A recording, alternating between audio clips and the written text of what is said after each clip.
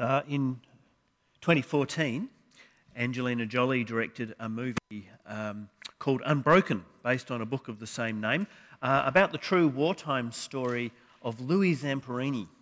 Now, Zamperini was the son of Italian immigrants to the US. He was quite a handful growing up until his brother Pete took him in hand and introduced him to athletics. And he very rapidly became a star of the running track and competed in the 1936 Berlin Olympics. Now, back in that day, American Olympic athletes became real celebrities. They became quite famous. And he was really looking forward to the 1940 Tokyo Olympics, where he thought his career would hit a peak. He expected to come home with a fistful of medals, and his ambition was to become the fastest man over a mile and to be able to run a quarter mile in under a minute. I think there are statistics that mean something to you runners. But not for the first time, the Tokyo Olympics were cancelled in 1914. And by 1942, Zamperini was part of a bomber crew fighting the Japanese over the Pacific. He had several near misses, but the war finally came to an end for him on May the 27th in 1943, when the bomber he was in went down and was ditched at sea, ironically during a search and rescue mission looking for another lost bomber crew. And he and one crewmate survived 2 months afloat in a lifeboat before they were finally rescued by the Japanese. Zamperini finally made it to Tokyo after all, but he was now a prisoner of war. And because he was a national sporting hero, the Japanese kept him alive because they hoped that he would become a useful propaganda tool. But when Zamperini refused to take part in this exercise, he was singled out for especially cruel treatment. Now, sadly, the Japanese were not very kind towards the prisoners of war that they took, but he had a particularly hard time. And one man in particular made his life miserable. This was the corporal in charge of the camp where he was held, a fellow by the name of Watanabe, that the inmates all nicknamed the Bird. So in the film, the story Unbroken is told as a story of the resilience of the human spirit against adversity, the determination to survive against all odds. And so it closes with a tearful reunion with Zamperini's family, who of course had thought he was long dead. But in his own telling of the story, Zamperini doesn't finish there. By his own account, he returns home as anything but unbroken. Like many World War II veterans, particularly the POWs, he was plagued with nightmares and flashbacks. He developed depression and anxiety, what we would now recognise as post-traumatic stress disorder. And a constant theme in the inner turmoil that he was experiencing was his consuming hatred for the Japanese and for the Bird in particular. In fact, as the war had come, as it had become inevitable that Japan was going to lose the war, Zamperini and some of the inmates of the camp began to plot how they could kill the Bird in the closing days, only to have him slip through their fingers in the last day or two. So outwardly, Zamperini returns home a war hero, a great celebrity, and his story of survival is much sought after. So he becomes a well-known speaker. He hangs out with the celebrity who's who, particularly the Hollywood stars. He's a frequent presence at famous and prominent parties. And he begins to boast about returning to the running track and preparing for the next Olympics. He tries to use his fame to get into business. But privately and inwardly, his life was disintegrating into failure. And really the one bright spot in his marriage, in his life, which was his marriage to this beautiful young lady, even that began to turn sour as he turned to alcohol to try and control his demons. And he ends up becoming a violent and abusive husband. And at the kind of the bottom of his life, he discovers that the injuries he sustained as a prisoner of war are now going to prevent him from returning to the running track. And this failure of his Olympic career in particular really got him. And at that point, he said he developed a resolve, a singular resolve, that he would work hard to make enough money that he could return to Japan, find the bird, and as he put it, give him the deadly payback that he deserved. Well, we're continuing our series in the book of 1 Peter, although Peter says, finally, he has at least another 3 lessons to go. This is the 5th in our series of 7 sermons. Remember, he's writing to Christians in the province of Asia Minor in the 1st century. He's called them exiles because, having become Christians, they are now at odds with the values and the aspirations of the culture they've grown up in. And he spent the first 2 chapters of his letter to them working on their identity as God's people. So, of course, they are born anew. They have now become God's children. And because children bear the image of their parents, he has encouraged them in the importance of taking on the character of God their Father. They are to be holy as God is holy. Then last week we saw Peter moving from an explanation about who they are in Christ to the way that they should now live as Christ's people. And we saw that for Christians living in the hierarchical society of the Roman Empire, his command was very simple. Submit yourselves. Do good, not evil, especially in the face of unjust suffering. The priority for them was that they should learn how to honour the gospel by living well in that society. And in today's text, Peter takes up this theme of suffering again. And he has another straightforward command to give. When you suffer evil at the hands of others, do not repay in kind. Now, Peter had heard Jesus preach on this very subject in the Sermon on the Mount. You've heard, Jesus had taught, an eye for an eye and a tooth for a tooth. But I tell you, do not resist an evil person. If anyone slaps you on the right cheek, turn to them the other cheek also. Now, because Jesus was fond of using parables and proverbs, which are pithy, condensed ways of saying things, it's easy to pass over these words of Jesus as a kind of a simplistic pacifism, a straightforward thing. But Peter's going to examine this problem of suffering at the hands of others and dig much more deeply into Jesus' theology. So I want to explore what he has to say under 3 headings, which I hope will help us. The first is to look at the problem with vengeance. The second is to look at the dividing line cut by the cross. And the third point is to look at the new way this gives us to live in the midst of suffering. The problem with vengeance, the dividing line that the cross cuts, and the new way this gives us to live in the midst of suffering. So let's look at our first point, the problem with vengeance. When ISIS attacked the airport at Kabul on August the 26th, during that frenzied withdrawal of people from Afghanistan, 13 US service people were killed. And President Joe Biden went on public record to say, "We will not forgive. We will not forget. We will hunt you down and make you pay." Now, he wasn't particularly talking about getting justice for the 72 plus Afghans who died in that attack. He was talking about avenging the insult, avenging the outrage that had just been perpetrated against America. And of course, the sad irony of this is that it was that very sentiment that had taken America and us to Afghanistan precisely 20 years before. In the wake of the 9/11 terror attacks, another president vowed to go and get Osama bin Laden and to avenge America upon the regime that was harbouring him. Bloodshed has since followed bloodshed. One act of violence has given rise to numerous acts of violence, and countless thousands of lives later on. The world is simply not a better place. New generations of terrorists have grown up to replace those that have been killed.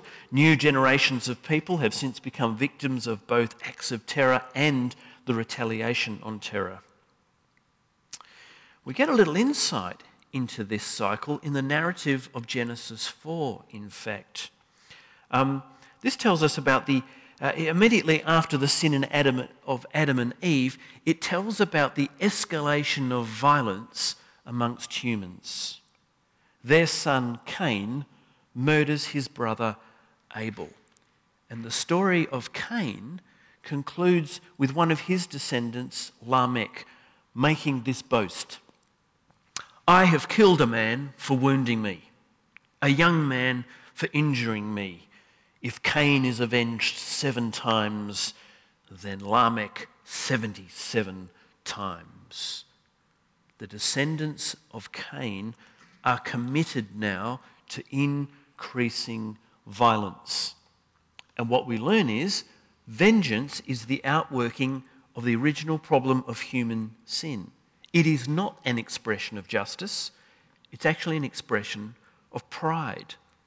It's an expression of that outrage we experience when we're humiliated by another person's mistreatment of us. And I'm pretty sure most people in this room will have experienced those feelings at some point.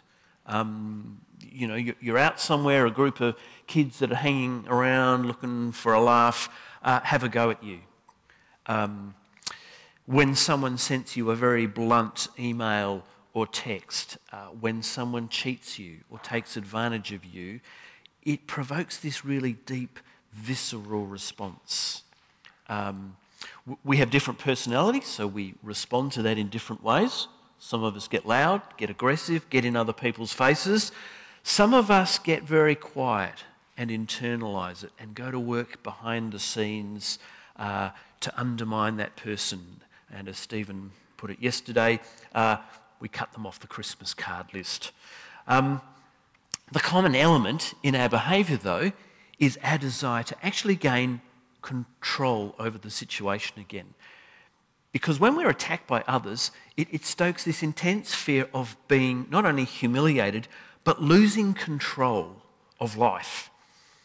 And we want to look and feel clever, and we want to look and feel competent.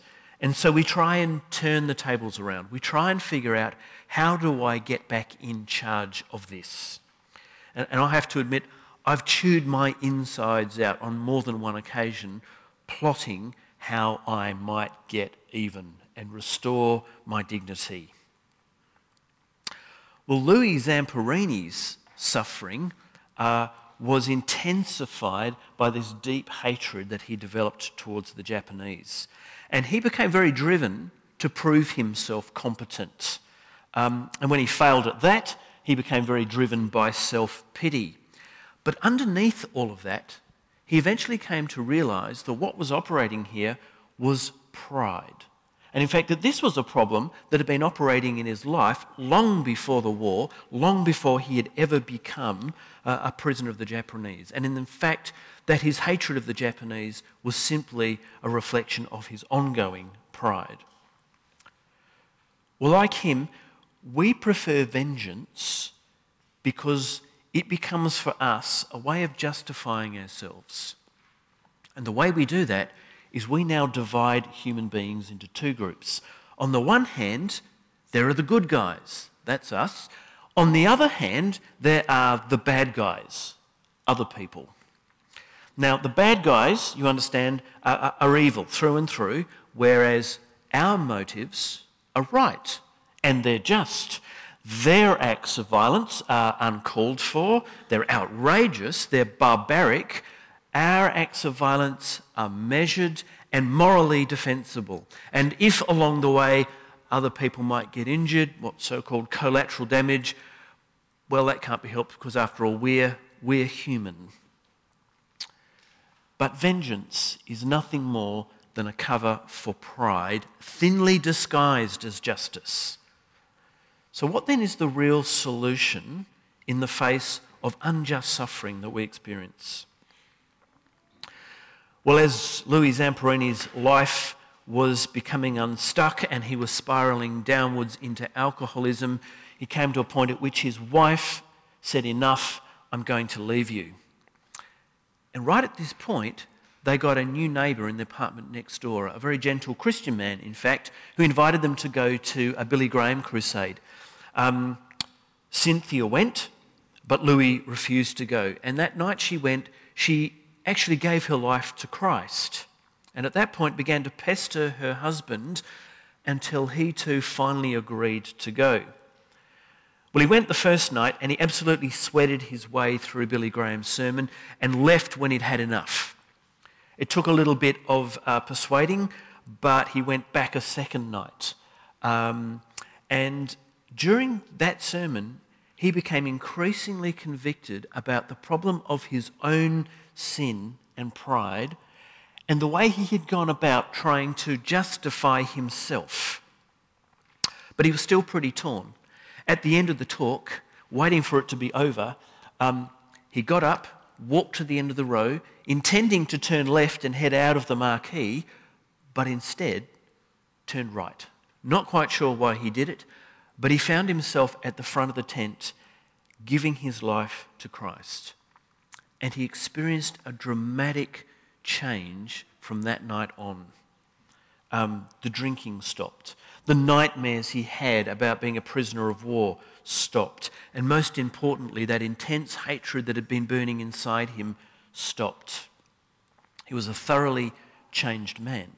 Of course, you don't see that in the movie because that's not a story that Hollywood's very interested in talking about. That's not a story about the triumph of the human spirit. That's a story about grace. Because Louis Zamperini wasn't unbroken.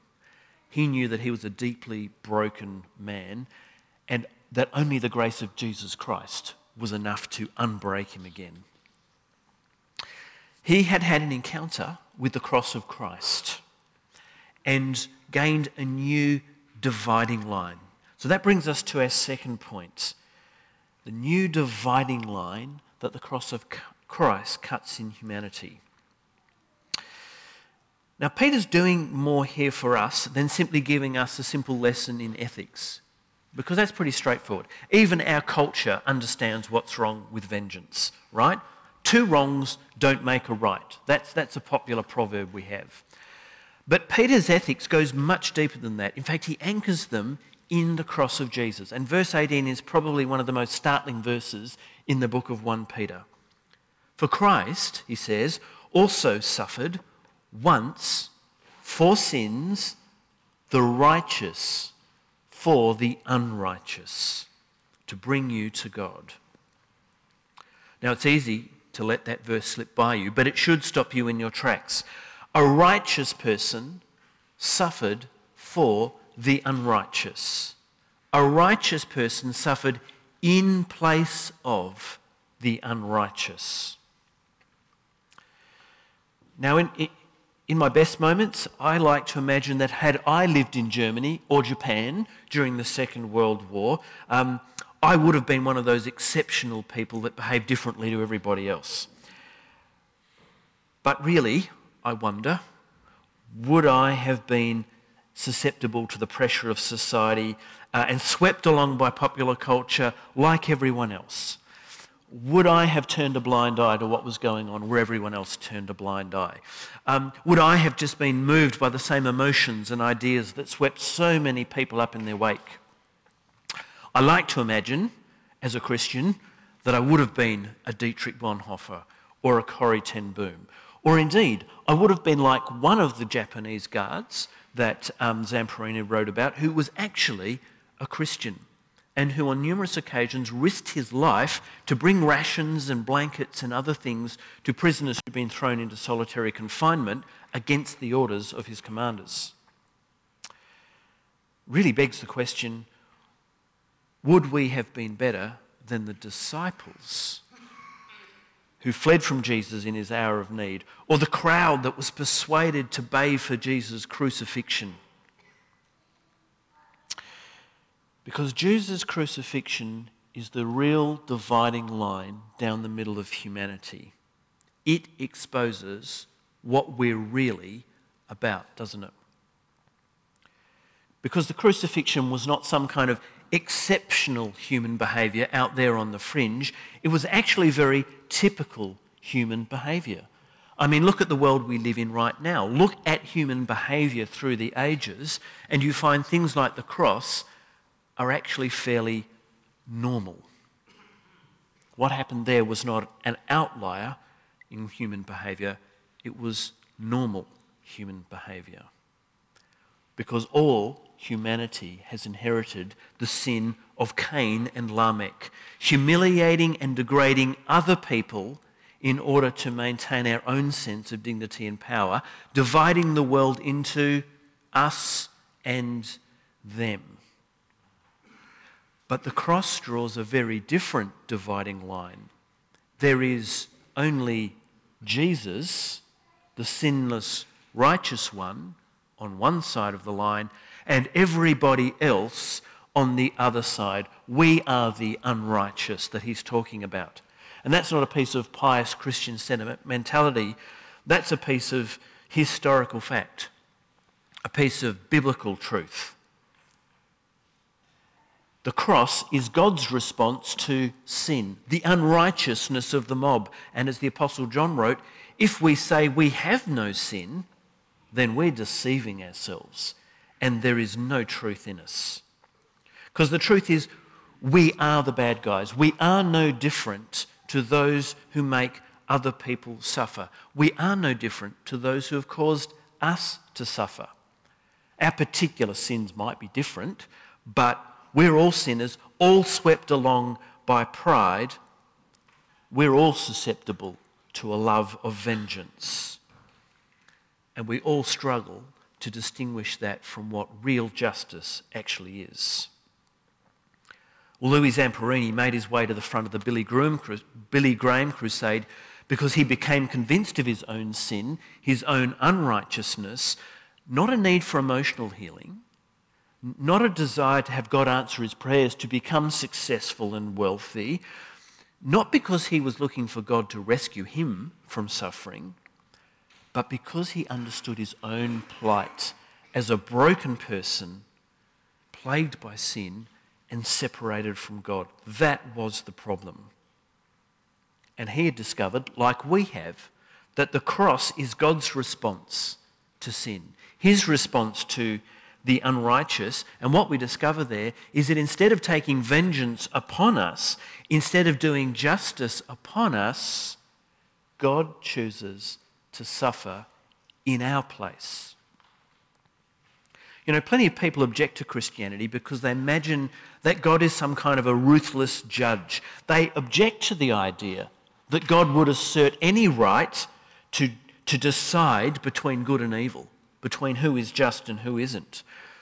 But actually, at the cross, we see God's character fully exposed, where Jesus gives up all his rights, where Jesus not only does not respond in kind or seek vengeance, but actually deliberately chose to submit himself to the suffering and the violence that was inflicted upon him by other human beings. Vengeance, at its very essence, divides people from one another. But Jesus died to reconcile us, not only to God the Father, but to reconcile us to one another. And he did that by crossing over the dividing line. The righteous one, the only one qualified to render just judgment on human behaviour, crosses over and suffers in our place, suffers in place of the unrighteous, in order that in him he can bring us back across the line and make us the righteous. To be made righteous is more than having a deliverance from a declaration of a penalty. It's more than deliverance from that condemnation. It is to come back into the freedom of being the children of God. It's to come into the freedom of being sons. It's to come into a relationship that is now unhindered by our pride. It's to come into a freedom in relationship that's now been freed from the operation of our sinfulness. We now have a new way to live. That is what it means to become righteous. And so that brings us to our third point, that the cross that has cut a new line in humanity now gives us a new way to live in the midst of suffering. After his conversion, Louis Zamperini now began to speak about his experience, but also to tell the rest of the story about his conversion. And a point came at which he felt challenged to go back and tell his story in Japan. And while he was there, he pushed hard for the opportunity to go to the prison where his former captors had now been imprisoned. And for him, this was going to be the real test. The real test about whether he'd really become a Christian would be the ability to look his former tormentors in the eye and say, "I forgive you." Well, not only did he pass that test, but he was actually able to lead some of those people to Christ. And he went to work on behalf of some of them and enabled them to have their sentences reduced and to be freed. We too, because we have a new identity as God's children, because we bear a resemblance to him, be holy as I am holy, and because we have been restored back to the true human work of being priests and kings, then we too are back in business in blessing the world. Verse 9, Peter says, "Do not repay evil with evil with evil or insult with insult. On the contrary, repay evil with blessing, because to this you were called." God had blessed the people he made in the garden. God blessed Abraham and his descendants. God said to Jacob, also named Israel, the grandson of Abraham, "All peoples on earth will be blessed through you and your offspring." Now, we might cloak a desire for vengeance with pious Christian sentiments of doing justice, but in fact the real work of the Christian is to bless others. And the real work of the Christian is to bless others at cost to ourselves. Like Father, like sons. But that obviously raises the question, what about justice? Where does justice come into this when we are suffering? Well, Peter quotes from Psalm 34 in verses 10 to 12, which we heard read in full today. This was a prayer of David at the height of his troubles. He had fled from King Saul's undeserved murderous rage and gone and sought refuge in the most unlikely place. He'd gone to the Philistines, who were Saul's enemies and his own enemies. He literally jumped out of the frying pan and into the fire. And in this desperate place, David prays this prayer and puts his trust in the Lord to deliver him both from death, the Philistines, and from unjust suffering, Saul. And because he's the Lord's man, and because he has reverence for the Lord, he knows he must not return good for evil. He will have two opportunities to avenge himself on Saul, who is pursuing him unjustly to take his life, and on both occasions he will refuse. Because he has reverence for the Lord, knows he's the Lord's man, he will not touch King Saul. Peter says, "In your hearts, revere Christ," which means we are neither to be frightened by the threats of others, but nor are we to be moved by pride when we are threatened or humiliated, because we know, like David, that God has delivered us from death and made us secure. And Peter will go on to say that because Jesus has risen from the dead, is seated at the right hand of the Father, enthroned above every power, with angels, authorities, and powers in submission to him, then we can leave the business of enacting justice to Jesus. "Bless," Jesus said, "to those who are persecuted, and do not curse." But what about the problem of suffering itself? We haven't really addressed that age-old problem. I should point out, actually, that Peter, when he talks about suffering, doesn't simply talk about suffering as an evangelist. He doesn't talk about simply being persecuted because you have opened your mouth to talk about Jesus. We commonly think that the New Testament is really only interested in that kind of suffering, kind of like being a missionary and going into an Islamic country. And Peter will get to that kind of suffering in chapter 4. But remember, he began by addressing Christians in their common state of suffering that they share with all humanity. Subjects of the Roman Empire, many of them slaves, many of them women in difficult marriages.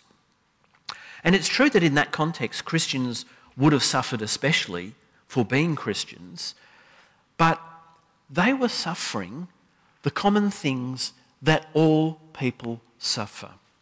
And so do we. War, disease, famine, natural disasters, market crashes, plane crashes. We're not exempt. Sorry, Ben, I shouldn't say that before you get on a plane. We're not exempt from that kind of suffering. We will all suffer. But we're called now to suffer differently. And the cross has set suffering now into a different light. Because suffering is not the last word on our existence. Suffering cannot rob us of life. It might shorten our lives, it might remove many good things from our lives, but it can't ultimately kill us because we're raised with Jesus. And that means, as Christians, we don't devote ourselves to avoiding suffering at all costs because my comfort is not my ultimate good. Loving God and loving my neighbour is my ultimate good. And to do either of those things actually might require me to forego my comforts, like going to the UK where it rains 364 and a half days of the year. The other thing we find here is, I do not let my suffering define me. I am not my disability. I am not my medical diagnosis. I'm not my mental health problem. I'm not defined by my broken relationships, my poverty, the cultural baggage I might have brought with me, because none of these are the last word and none of them were the first word in my life. Jesus defines me. His resurrection defines me. His reigning at God's right hand defines me. So what am I supposed to do with the fact that people will suffer and that Christians will continue to suffer? Because if you're an atheist arguing with a Christian, this is the final argument, right? This is the clincher that dispels any sense of the reality of God. If God is good and if God is powerful, how can there be suffering in the world? Because that surely means that either he's not powerful, he's not able to intervene, or he's not good. He's not willing to intervene. C.S. Lewis, who was, of course, once an atheist himself, said this is the biggest problem that Christians have to answer for themselves. And he said, actually, atheists aren't really interested in that answer. They don't actually really. They think they know the answer and that it's obvious. In fact, they have a different problem. Their problem is explaining explaining how there can actually be any good in the world. But what we have to struggle with, he says, is the problem of God's apparent inactivity in the face of real human suffering. Now, I've only got about 60 seconds left, so I don't pretend I'm going to give you a complete answer for this, because obviously expert theologians have wrestled with this problem through the ages, there's no end of books produced to the answer of this question either. I don't have a complete answer. But I do know where we should start if we're going to grapple with this question. And we start where God starts. He responds to a world in chaos, a world in which evil is practiced by one human on another human without any apparent constraint, by sending his own son, born as a human, born into poverty, born into a maligned racial group, conceived out of wedlock, raised as a tradesman to work hard with his own hands, misunderstood by his family, rejected by his own people, betrayed and abandoned by his own friends, falsely accused by religious bigots, sentenced to death by an indifferent and oppressive government, beaten simply for sport, crucified as a callous political expediency, absolutely humiliated by violence and finally stripped of every shred of dignity. God sent this Son to suffer and die, the righteous one for the unrighteous, in order to lead us back to him. That is God's response to suffering. And so we should know that if God chose suffering as the way that we are going to be redeemed and reconciled to him and made his children, then it really should come as no surprise to us to discover that the Christian life will involve suffering. He's not going to spare us suffering in the process of growing and maturing into the likeness of Jesus. And in fact, it may be necessary for us to suffer. The call then today is not how do I escape from suffering, but how do I suffer well as a Christian? May the peace of Christ be with you all. Amen.